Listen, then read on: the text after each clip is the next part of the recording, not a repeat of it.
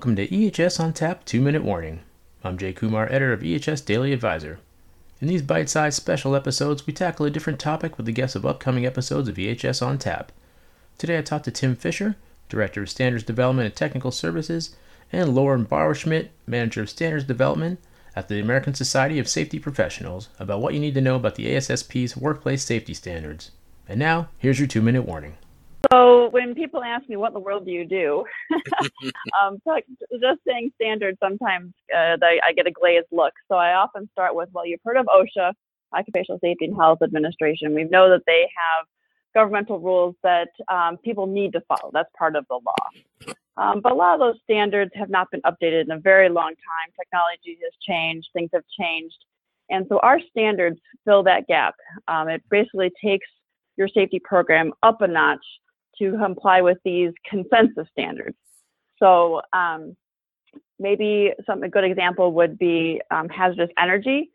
There's a lot you can do more than just putting a lock on a device to make sure that someone doesn't get hurt from hazardous energy while maybe you're getting a piece of equipment that got stuck in the equipment, or maybe you're doing some sort of maintenance.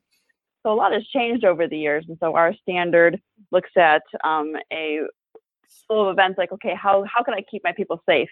Is the lock one way, or light curtains and different things like that a different way? So we basically take those standards up a notch to improve people's standards, improve safety more than just the basics. Tim, you want to add on?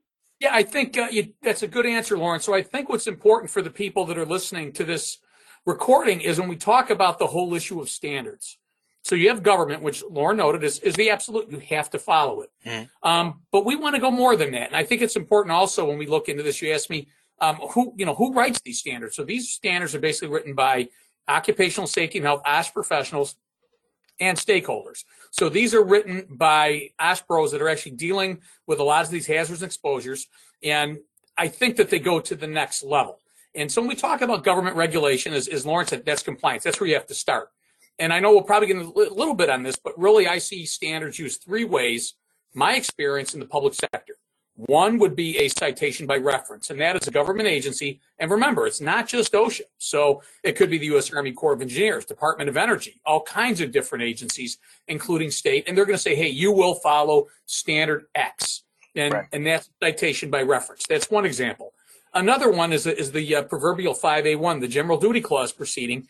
In our American National Standards or consensus standards used in General Duty Clause proceedings, yes, they are. I've seen that many, many times. And that is something you'll see that also. And then the third area, and I'm talking specifically here about government recognition, would be a settlement proceeding. So let's say Tim Fisher and Lauren Bauerschmidt Incorporated, we unfortunately have a fall from heights from one of our employees. And then during the settlement proceedings, we agree that we're going to implement a managed fall protection system. Mm-hmm. And what are you going to use for that? You're going to probably go to one of our consensus standards. You're going to look at our ANSI ASSP Z359.2 standard, or if it's construction, maybe you look at our ANSI ASSP A10.32 standard. So I'm getting windy on that, I know, but those are three important things, and I think that they draw a really good difference between government regulation and consensus standards. Thanks for listening to episode 13 of EHS on Tap 2-Minute Warning. Look for new episodes every Friday and full episodes of EHS on Tap on Tuesdays. You can find more information about the show and listen to on-demand episodes at ehsdailyadvisor.blr.com. You can subscribe to the show on SoundCloud, Amazon Music, Google Play, iTunes, Podbean, or wherever you get your podcasts. Thanks for listening, and I hope you join me next time.